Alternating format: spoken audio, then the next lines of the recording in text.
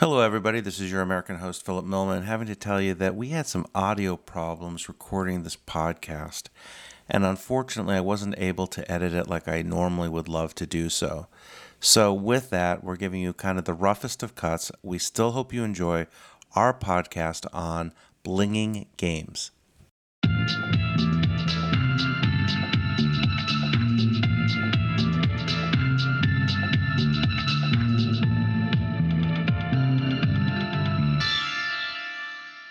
Today is March 29th, 2020. Welcome to the Generic Board Game Podcast, all the board gaming content that you could possibly want at a fraction of the price. I'm your American host, Philip Millman. And I'm your European host, Vic from NaveCon, and you're very welcome to this evening/today's lovely bright day out. Yeah, it's 70 degrees plus here in the Washington, D.C. area. The sun is shining, the bees are out, and everybody is staying 6 feet apart from each other, or in your parlance, 2 meters. 2 meters, that's it, yeah. Well, you know what? There's a lot of pluses.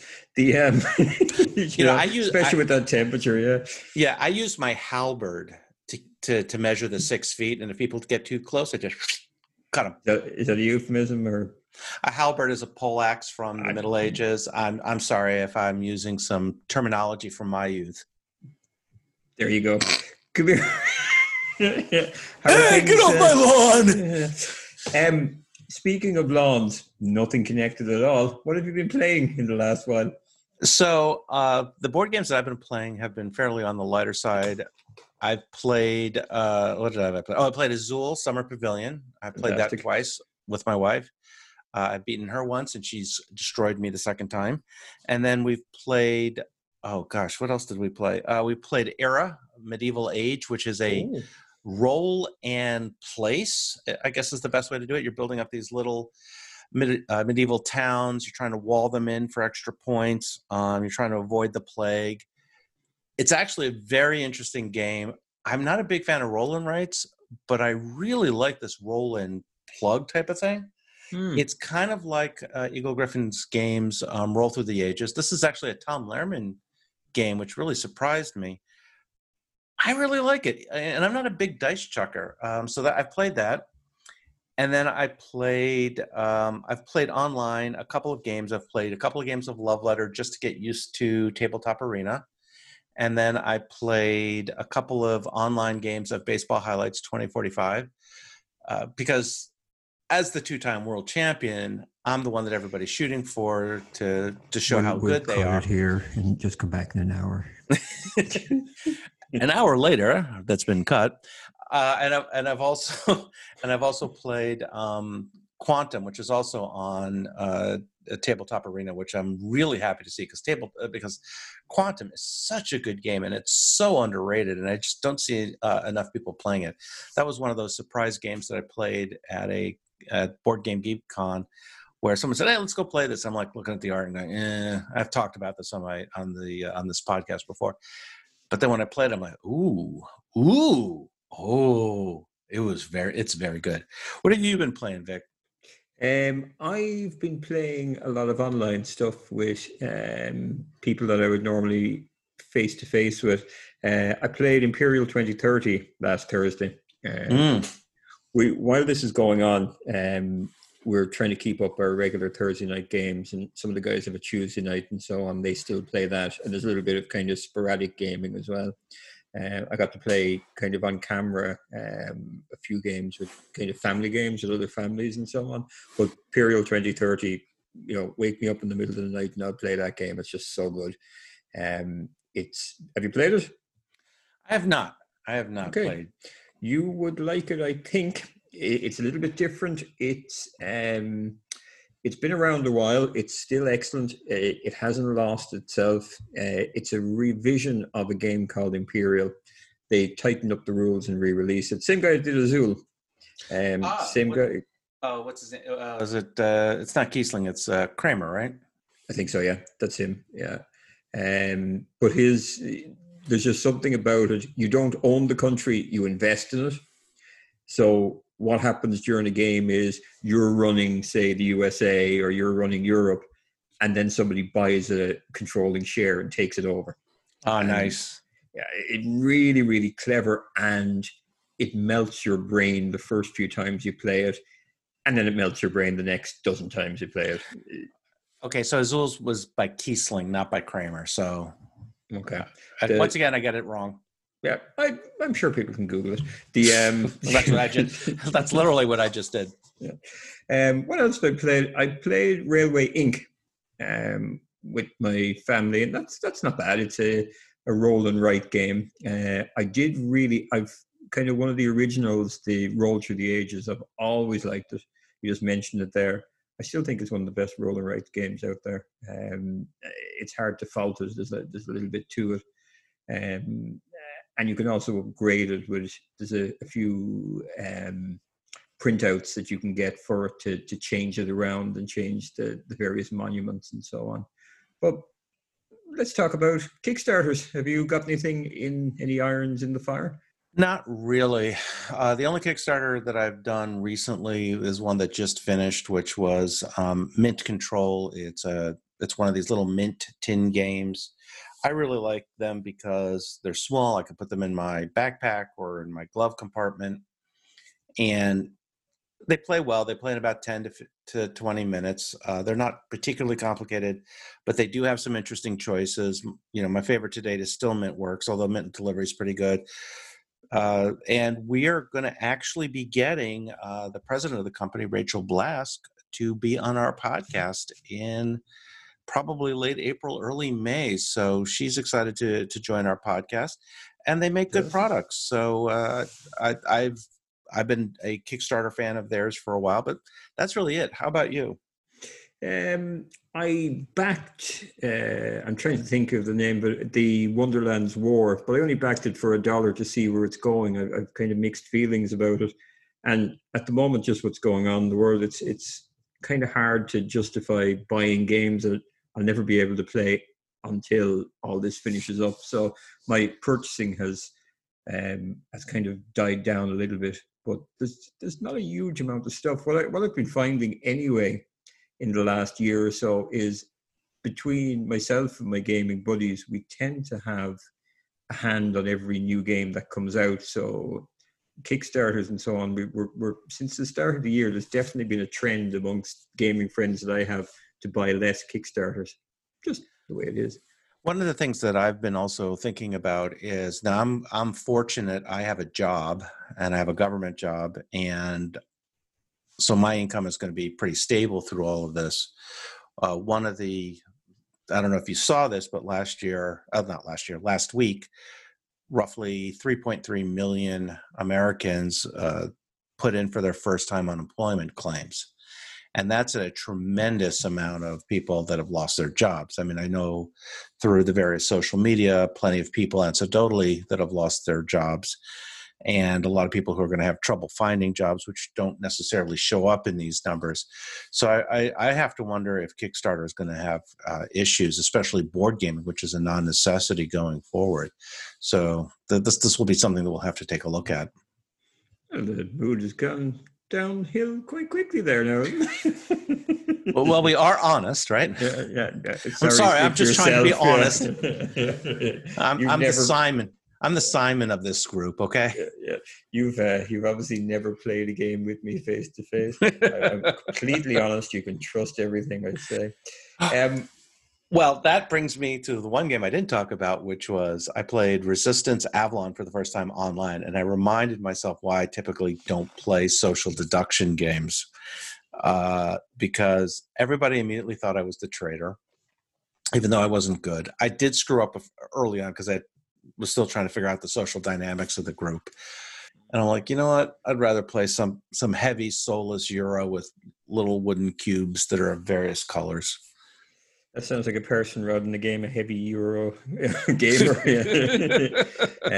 Actually, talking about unusual games, I haven't spoken about this before. I played a deduction game recently with the whole family, another family. It was set around the city where I live near, and it was a Peaky Blinders game of deduction where you use GPS.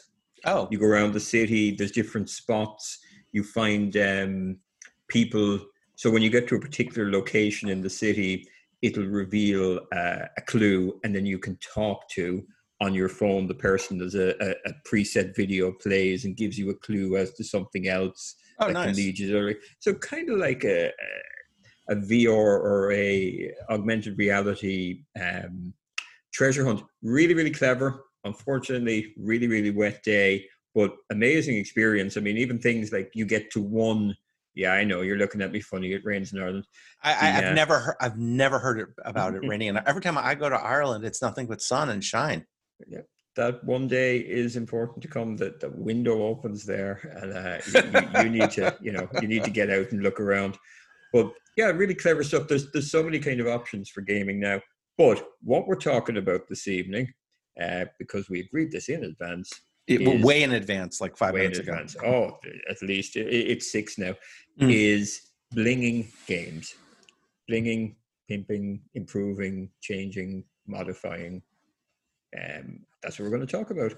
And even though people might kind of look at it and go, yeah, I buy the retail version of a game and I leave it at that, everybody blings their game to a certain extent. It might be that you get expansions for it. It might be that you go and you buy, say, the Kickstarter. So, Philip, take us through buying the Kickstarter version over the retail version. So in a lot of cases, and one company that I do buy a lot of games from does like to do blinging. So, which is Eagle Griffin Games, which is the maker of Baseball Highlights 2045, which is a game I did bling, and I can talk about that in a little bit. But what they typically offer is they'll offer a Kickstarter type game where the extras that come in the Kickstarter, they will create a deluxe version of a game, and then they will have more of a retail version of the game. Both are eminently playable, but there are little things that you go out and you get in the Kickstarter version that for me at least make the game much more interesting and much more tactile. So typical things that you would find in a Kickstarter in the deluxe version are wooden bits that might be plastic or paper, otherwise silk screening onto wooden bits, which you find in a lot of Kickstarter and the deluxe version of Kickstarters. Metal coins, which I happen to love. One of the best use of metal coins, frankly, in my opinion, is the metal coins that are being used in PAX Premiere 2.0. I don't know if that Kickstarter is still currently going on or not, but their metal coins were excellent. The metal coins in Lisboa were excellent, which are Gire, I can't pronounce it. It's the Portuguese currency. And those are and then of course inserts, right? A lot of these deluxe games will have these games tray now that will have a really good insert, usually allow you to sleeve your cards. So as you buy these games on Kickstarter, you have to make the economic choice. Do I want it with all the extra bits, metal coins, wooden bits? Like on Mars, the differential was probably about $30 between the retail version, which is perfectly playable and perfectly fine, versus one that had the game trays and had some of the wooden bits like the little robots and the little silk screened astronauts or worker astronauts, people in spacesuits so they can work on the face of Mars. All of those things really go into your decision of what you like. Now, I have a slightly better income profile, and my last child is finished with college, or at least I'm finished paying for college. So, for me, I will probably be more likely to get a deluxe version, or as Tiny Minstrel Games likes to call it, deluxeified. So, for instance, if you had gotten the deluxe version of Yokohama, which I do, the men, the presidents, and the workers were nice little wooden shapes, whereas the retail version, the president was a bigger cube, and the workers, his assistants, are all smaller cubes. The trading houses and the stores in the deluxe version were these nice wooden shapes, and in the retail version, they're just bits of cardboard. So you have, and the money too, right? The yen in the deluxe version were metal, and the yen in the retail version are not. So it's up to you to decide how, what your economic price point is.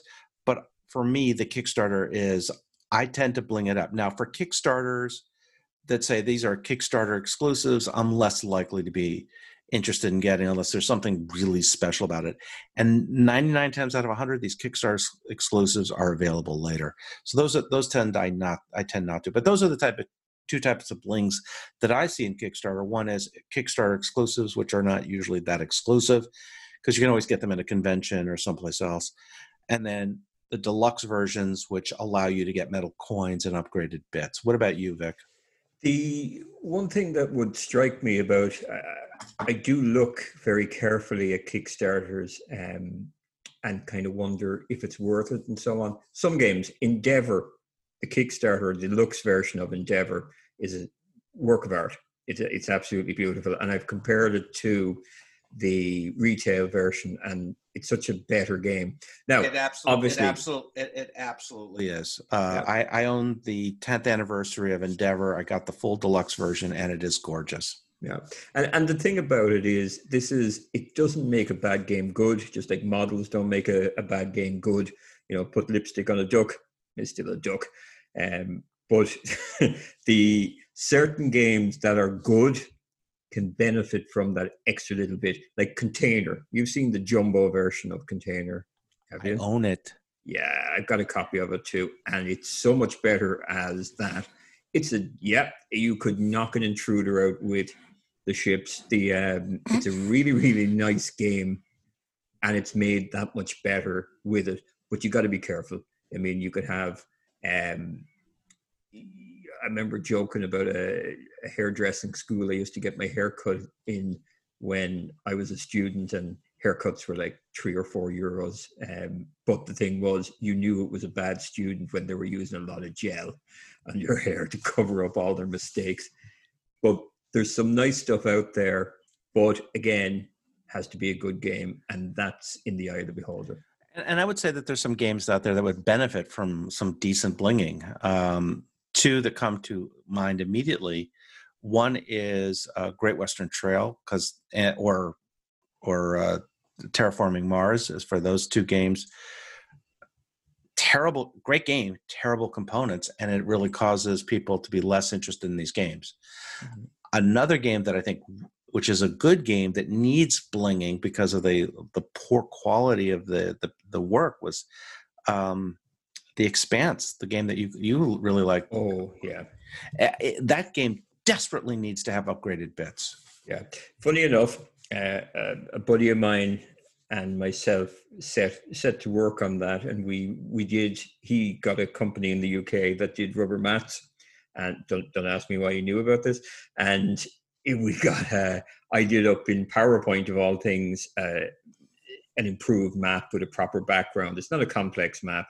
And then we went off and got, the spaceship pack for Eclipse, and painted up the ships and upgraded ourselves all of the components, and then never played it since. But that's not the point.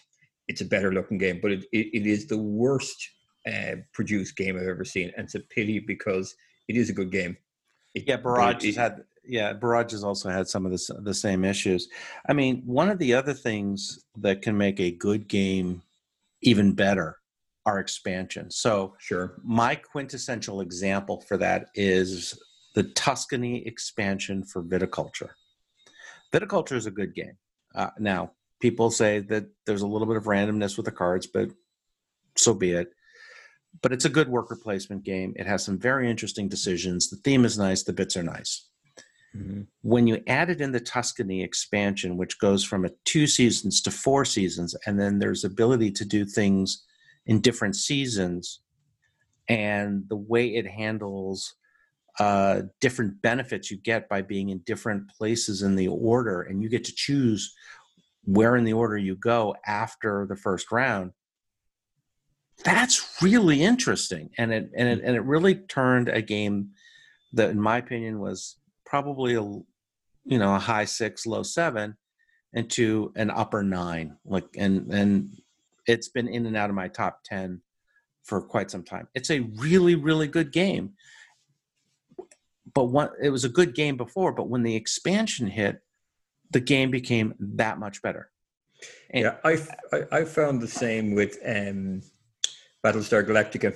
Now, Battlestar Galactica is a decent game. It is very good. It's been out a while, but when it's been out of print for a while too. Sure.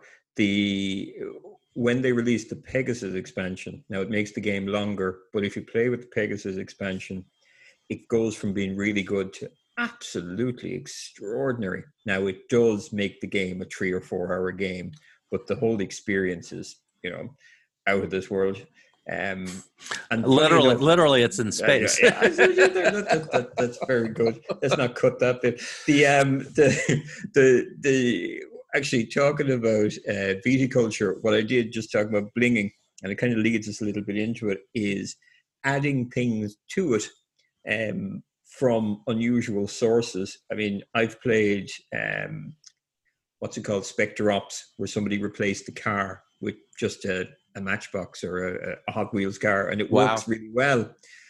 What I did with viticulture was I found a whole pile of very, very cheap key rings with wine bottles on them that are maybe 1 inch tall on AliExpress, and bought 100 of them for like $5, and then unscrewed them. And now I have they have labels on them. There's white, there's red, and there's rosé, and they fit perfectly in the game. So, nice. If you think about it, you can kind of slip certain things in there.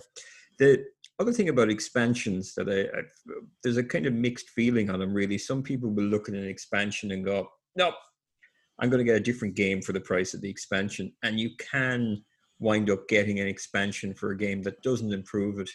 The one that jumps out at me straight away was an expansion to Shadows over Camelot, which is a really nice game. It's like a early version of Battlestar to a certain extent, still very playable. And there was an expansion which goes for a ridiculous price now because it's out of print. It just ruined the game. It was just made it too hard. It made it practically impossible. It made it more of a puzzle than anything else. And played it twice and went, no, never going to play that again. In fact, it's kind of sullied the game for me a little. And I got a copy of the base game again a few years back, and we played it again. It's still a really good game, but some expansions just don't help at all. No, I agree, and I've run into that a couple of times. There was an expansion. Oh dear. I'm trying to remember now what the game was. Dark Dealings. Dark Dealings was a cute game, but when you got to the expansion, it was just like, forget it. It's not worth it. I think at some point we need to do a show on expansions that really improve the game, because I'm thinking of what's the D&D game? Waterdeep, Lords of Waterdeep. Oh yeah, those two expansions are so good. Absolutely. And I just wouldn't. I wouldn't play without them now. They're so good. And then speaking of Great Western Trail, Railroads to the North, while it's an interesting expansion, it actually breaks the game. There's two things actually that just came to mind there when we were talking about this. Is there's components you can buy that add to games, such as Great Western Trails. There was a really nice overlay, a Perspex overlay, where all of the pieces slot in really nice. And I own that. That, and it improved the game a lot, and it needs it the same. Now, you can get kind of superfluous ones for the likes of Azul and so on, but certainly some games really benefit from that kind of, what would you call it, overlay? Yeah, that's exactly what you call it. You call it an overlay. Well, and Terraforming Mars absolutely needs it. Absolutely needs it. That's one where I have an overlay. I also have an overlay for the first Azul, which desperately needs it. But yeah, especially if you have those big fingers, the big fat ones. Yeah, that's fine. Make fun of my portly nature. Yeah, robust. The Rubenesque. Yeah, Rubenesque. That's the word that came straight to my head. The other thing we haven't got to yet in our packed show is models, or minis, as they're better known, rather than standees. And again, it has to be a good game, otherwise it doesn't work. But certain games absolutely, certainly will not work without minis. Absolutely. And there's some games that absolutely play much better because of the minis. And then there's some that, you're right, if the game's not good, a mini's not going to help. my perfect example in the game that I hate the most. It's a Cool Mini or Not game that came out shortly after Zombicide, which I really enjoyed. Now, my tastes have evolved since then, and so I've sold it off, but I did enjoy it. Sedition Wars. My God, what a lousy game. Mm-hmm. Phenomenal minis, especially, and I've used those minis for other space games. Okay. But dear God, that game sucks. Yeah. I mean, there are certain games, if it's got, say, Starship Samurai or Battletech or Giant Killer Robots, anything that it needs to look the part, or if it's a battle, I need to kind of see it before I believe it. And I think there are certain models that make it, even if you look at Imperial Assault or any of the Star Wars games, unless you're seeing actual stormtroopers, and you're seeing Darth Vader, and it just doesn't work. And look at X-Wing, look at Armada. They wouldn't be the same without cardboard pieces. Not a hope. It just wouldn't work. No, I agree. It's games like that, and especially war games, do so much better with models as opposed to bits. The David Tucci game, Knights of Ire, comes with cardboard bits, but it also comes with, you can also buy it, and this was kind of a bling, comes with minis, with tanks and so forth. And I think it's a much better game with it. Actually, I didn't know that. I did not know that at all. And I keep seeing Knights of Ire and Days of Ire and looking and going, I kind of like the look of that. And I think it talks to me. You know who I'm going to be in Days of Ire, don't you? Yeah, I do. Yeah, I do. Yeah. I absolutely do. Yeah. I mean, I have to get it played before my trip to Hungary so that I can play it in Budapest. But it really looks like a good game. I mean, I've taken it out of the box. I've played with a little bit just to get a sense of what the game is. But I definitely think it's one of those games that I think will stay in my collection for a while. Do you paint? I do not, and it's something that I've always wanted to do. But when I take a look at how long it takes, I just cannot commit to that time. So do I want to paint? Yes. I also worry about my artistic ability with painting. So that also kind of, I think it's more fear than anything else. I mean, you paint, right? You do a good deal of painting. Yeah. My kind of painting goes back to, there's a company in the south of Ireland called Prince August. And Prince August famously they still make pewter models or models that you can cast yourself. So you get rubber molds and you cast the models and so on. And then they moved on to Lord of the Rings models and various pre-made models and so on. That's where I would have started out casting models and then painting them and so on. Really, really badly. Would have been kind of the end of my secondary school or high school in your case. And when I went to college, this is where I started out.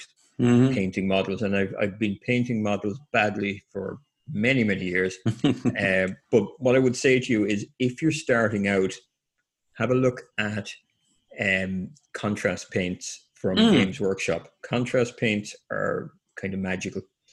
Even if you aren't a magnificent painter, guilty.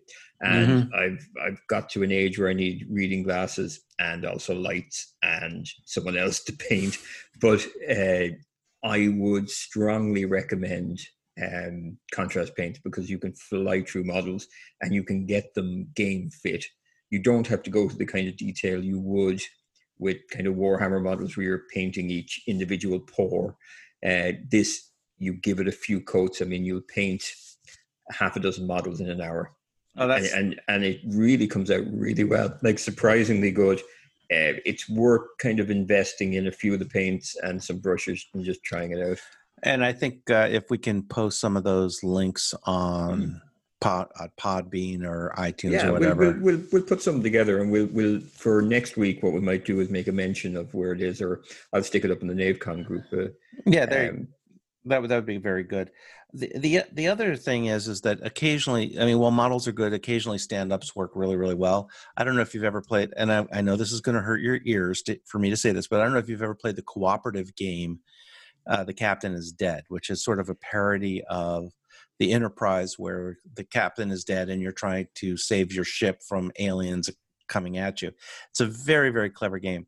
But the stand-ups are actually sort of these painted on figures on. They're not even figures. They're sort of translucent plastic on these little standees. They're not cardboard, and it just works so well because of the type of game it is and the theme of the game it is. So I'm just going to say, not always do you need an actual figurine.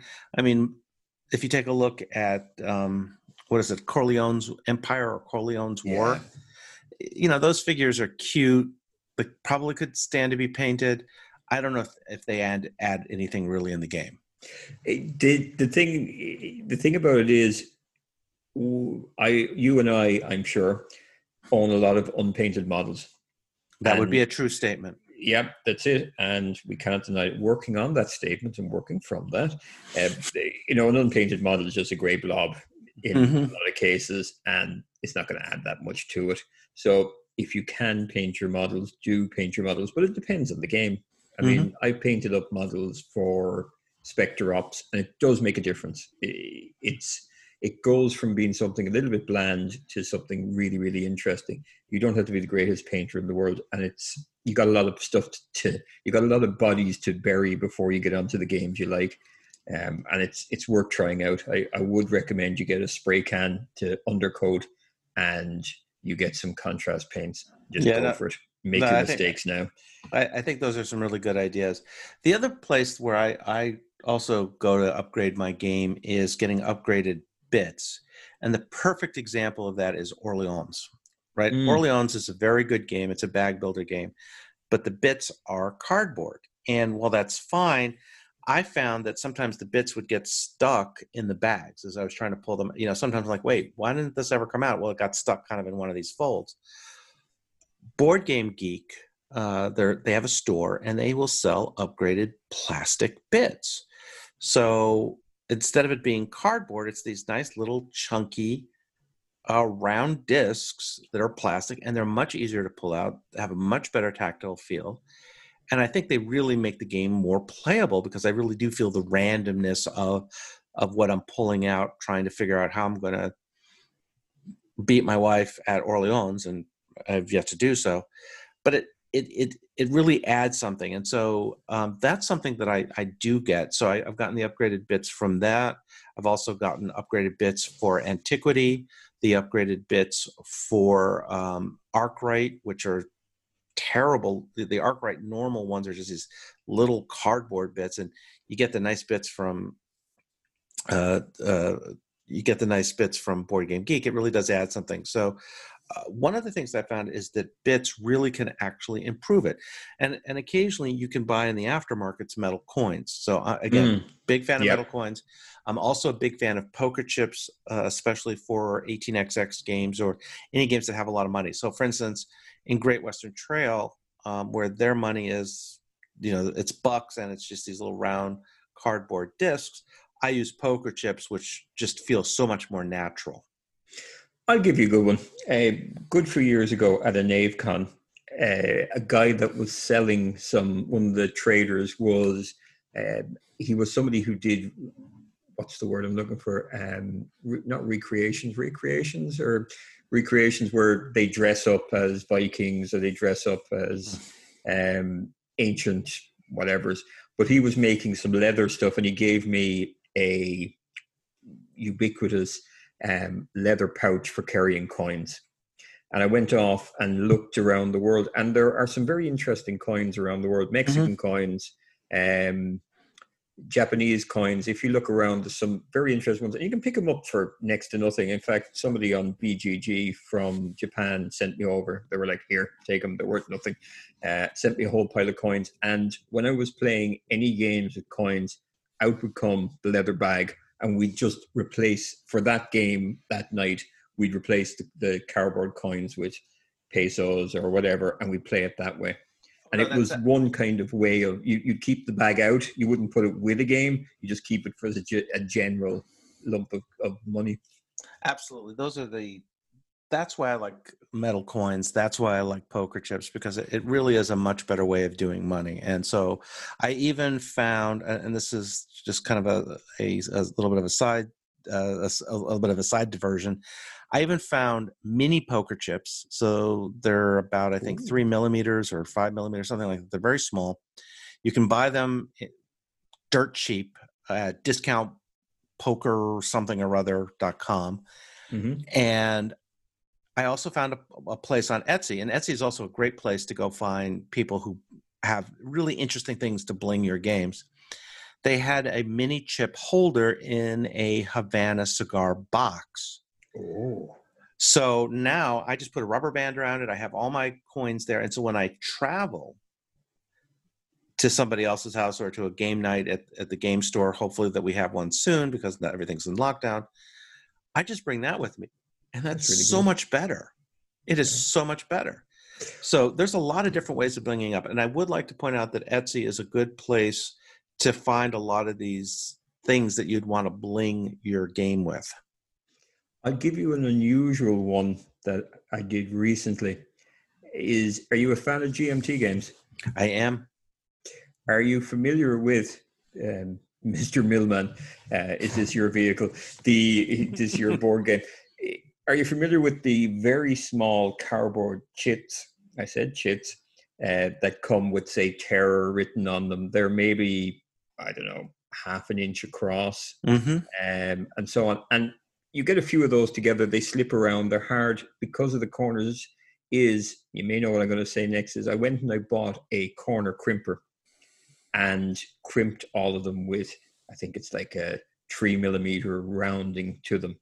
And it makes a surprising difference to the game. You don't think it, but when you see them crimped and so on, it really improves the game because the pieces don't knock each other in the same way. So what I have, I don't have that, and I tried once to get one, but for whatever reason, it was never shipped to me, so I had to get my money back. What I do use though is a hand vacuum. It's a little $10 thing where it has a little suction cup on it, and you put it on the piece. You press it, it creates this little vacuum. It makes it much easier to pick up and drop little pieces. And as you've said, I have fat fingers. This really helps. So I use like one of these little hand vacuum things. Now they're originally used for picking up computer chips off of boards. Now that everything is integrated and there's no chips to pull on or pull off, like in the old days, I know you might remember this in your history books. If you wanted to upgrade your computer from, say, I don't know, 384 kilobytes, 384 kilobytes to 640 kilobytes, you had to actually physically remove all the chips. So this was kind of a tool that helped you do that. Now I'm using it for cardboard chits to help me move them without knocking over the entire board. I think we should do a whole kind of thing on kind of elderly aids that you use for your gaming. You know, that people would listen to that. You can kind of walk up to the table with your Zimmer frame. But while you're in your nursing home, I understand you do a lot of inserts for your games. Yes, while I'm in my rocking chair and not crocheting my blankets. No, I do like making inserts, and we've talked about this before. I kind of like it in the same way I kind of like building model airplanes. You know, you have this model, you're trying to put it together, and there's a couple things that I like about it. One is I like putting it together. It's fun for me. But the other thing, and this is something that a lot of people complain about with games, some games just take forever to set up and then to tear down, to put them in their different baggies and so forth. What a well-designed insert does is actually dramatically reduces the amount of time it takes to set up a game. So for instance, Yokohama, which is a game that I enjoy, and I have the deluxe version. I also have the Meeple Realty insert for it, which is phenomenal, very thematic. Some of these inserts are actually remarkably thematic and actually help with the theming of the game. And in this one, it almost sets up instead of it taking about 15 to 20 minutes to set up, it sets up in about 5. For another game, which I just built the insert for, which is City of the Big Shoulders, which is one of my top 2 games for 2019, the game has a real setup, and it takes what's normally like a 25 to 30 minute setup and reduces it to about 5 to 10 minutes. Okay, that's really good. So now it was also a hard insert to build because they did one very clever little thing. But once it's built, it's absolutely beautiful. And if you go to my Instagram site, which I can't remember what it is off the top of my head, I think it's X Wall Street. You can actually see some of the inserts that I built, and we'll put a tag on there, on NaveCon as well. But inserts really serve 2 purposes. One is it's a fun project to build. They usually will take a couple of hours, 2 to 3 hours. Some of the more complicated ones may take longer. But once it's finished and you've put everything in place, it actually saves you a lot of time. And if you value your time and you put a dollar amount on it, soon these inserts don't become as costly. So for instance, let's say my time is worth $100 an hour, right? I'm not disagreeing or agreeing. All right, let's just say for yucks, but let's say it's $100 an hour, and it saves me a good 15, 20 minutes to set it up each time I play it, and I play it, say, 10 times. I've saved 5 hours. That's $500. I would like to say at this point that everybody here note, younger people perhaps, how clever and how good an excuse to your partner that is for buying inserts. That's really, really good. I'm saving money by buying inserts. Really good, really good. Okay. Yes, honey, I'm going to do the dishes instead of putting the game away. So it's saving us time. It's saving us aggravation. It's a beautiful thing. I wouldn't get you to do my dishes. You'd be at least $25. And I'd say you'd drag the arse out of it as well and make it 50. Yeah. Probably. One of the things that I've been lucky enough to get involved with, because you know me, I like technology.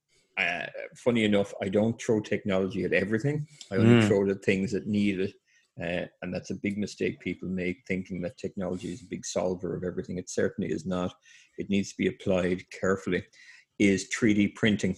And I started down the road of 3D printing the year before last, and I have to say it's an interesting and equally frustrating at first endeavor.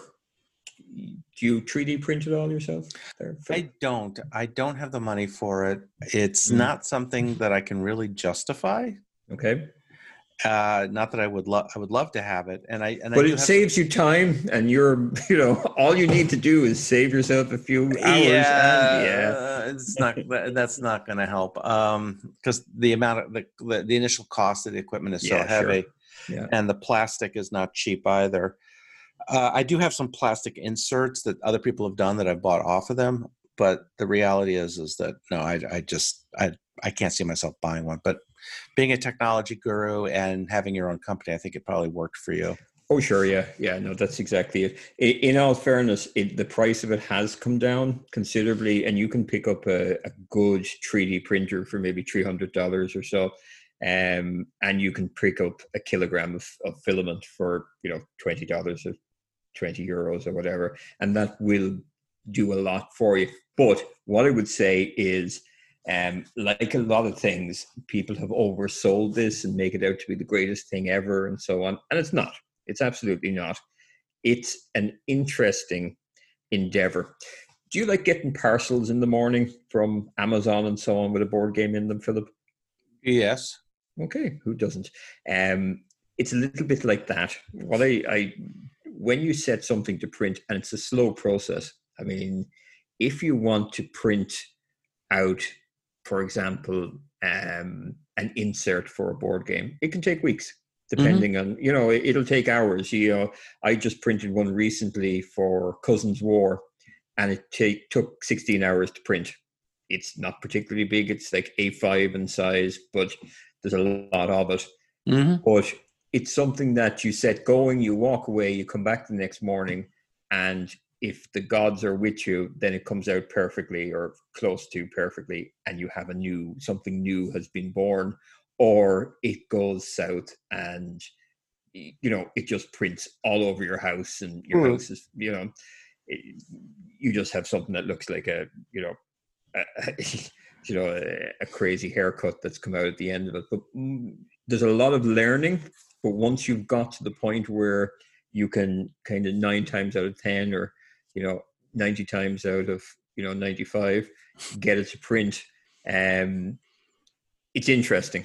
I've used it for several things, printing components for games. You've played Mare Nostrum, haven't you? I have, but I have all the upgraded bits from the original Kickstarter, including the poker chips. Well, you know what? That's nice, and that's really cute. But I bet you don't have all the legendary cities printed out as actual legendary cities. That's correct. I don't. Yeah, you don't.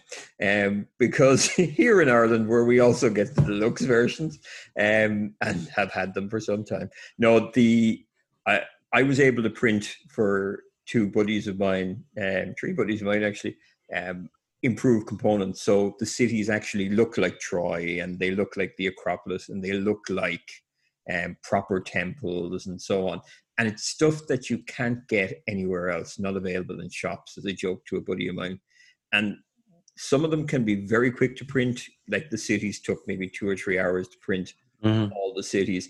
And then you have, you go a little bit crazy and you're like, okay, I'm going to print a dice roller shaped like Cthulhu's head.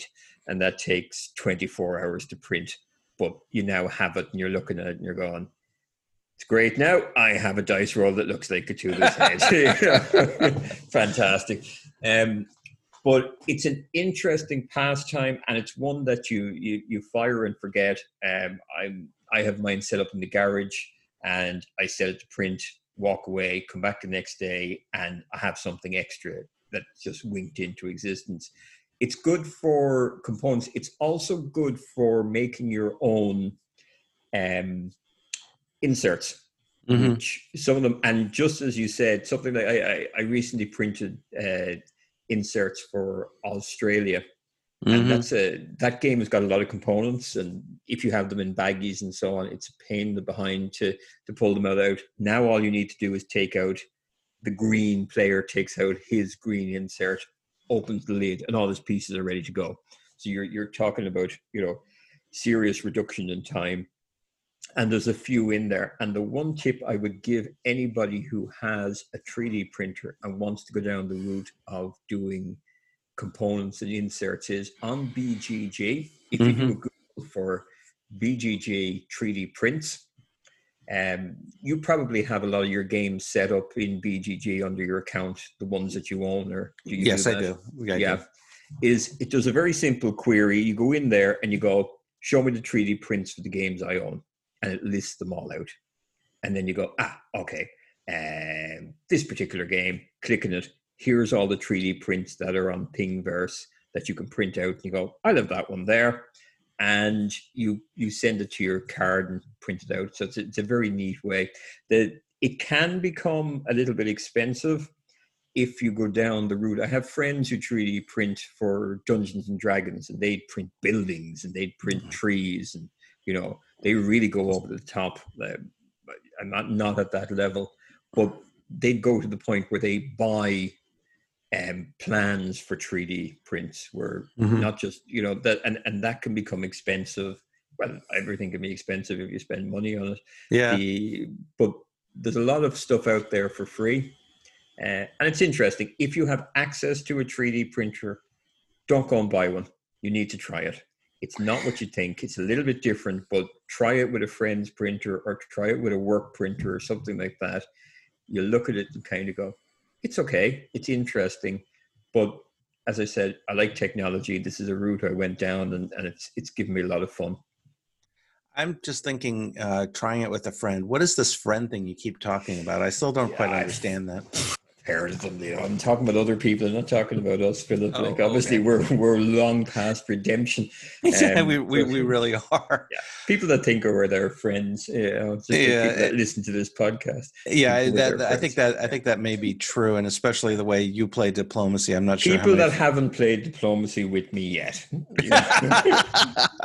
That's fair enough. Well, I think that's been a really good review of blinging out games. It's certainly something that I do, and I recommend others to do it.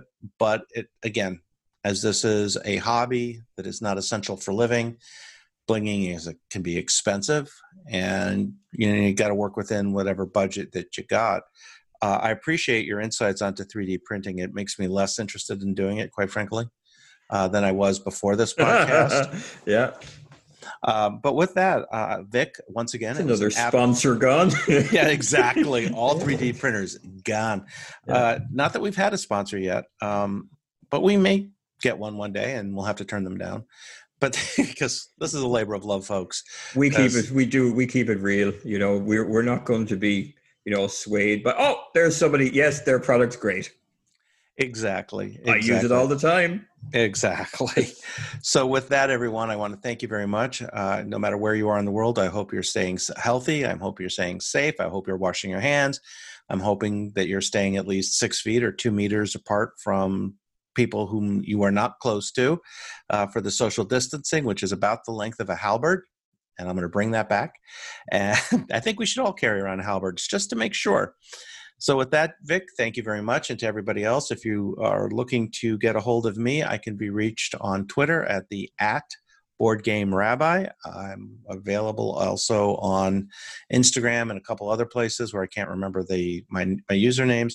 I'm also found very often in 2 Facebook groups, the Board Game Group, which I am an admin, and the Board Game Spotlight. Vic, where can they find you? If you Google NaveCon, if you go into NaveCon on Facebook, that's where you find me. But I tend to hang out in the same places as Philip, so the Board Game Group on Facebook and BGG. It's been a lot of fun. And that's by the way, that is a NaveCon with a K, KNAVE. That's exactly it. The knave as in a person of low repute. Yeah. Yeah. All right. With that, Vic, thanks very much. I hope you're staying safe. I hope your family's doing well through all this lockdown stuff. And I hope eventually we can meet each other face to face once this pandemic has run its course. You too. Listen, you mind yourself and take care over there. It's crazy times and always a pleasure chatting. Let's do this again next week. Absolutely.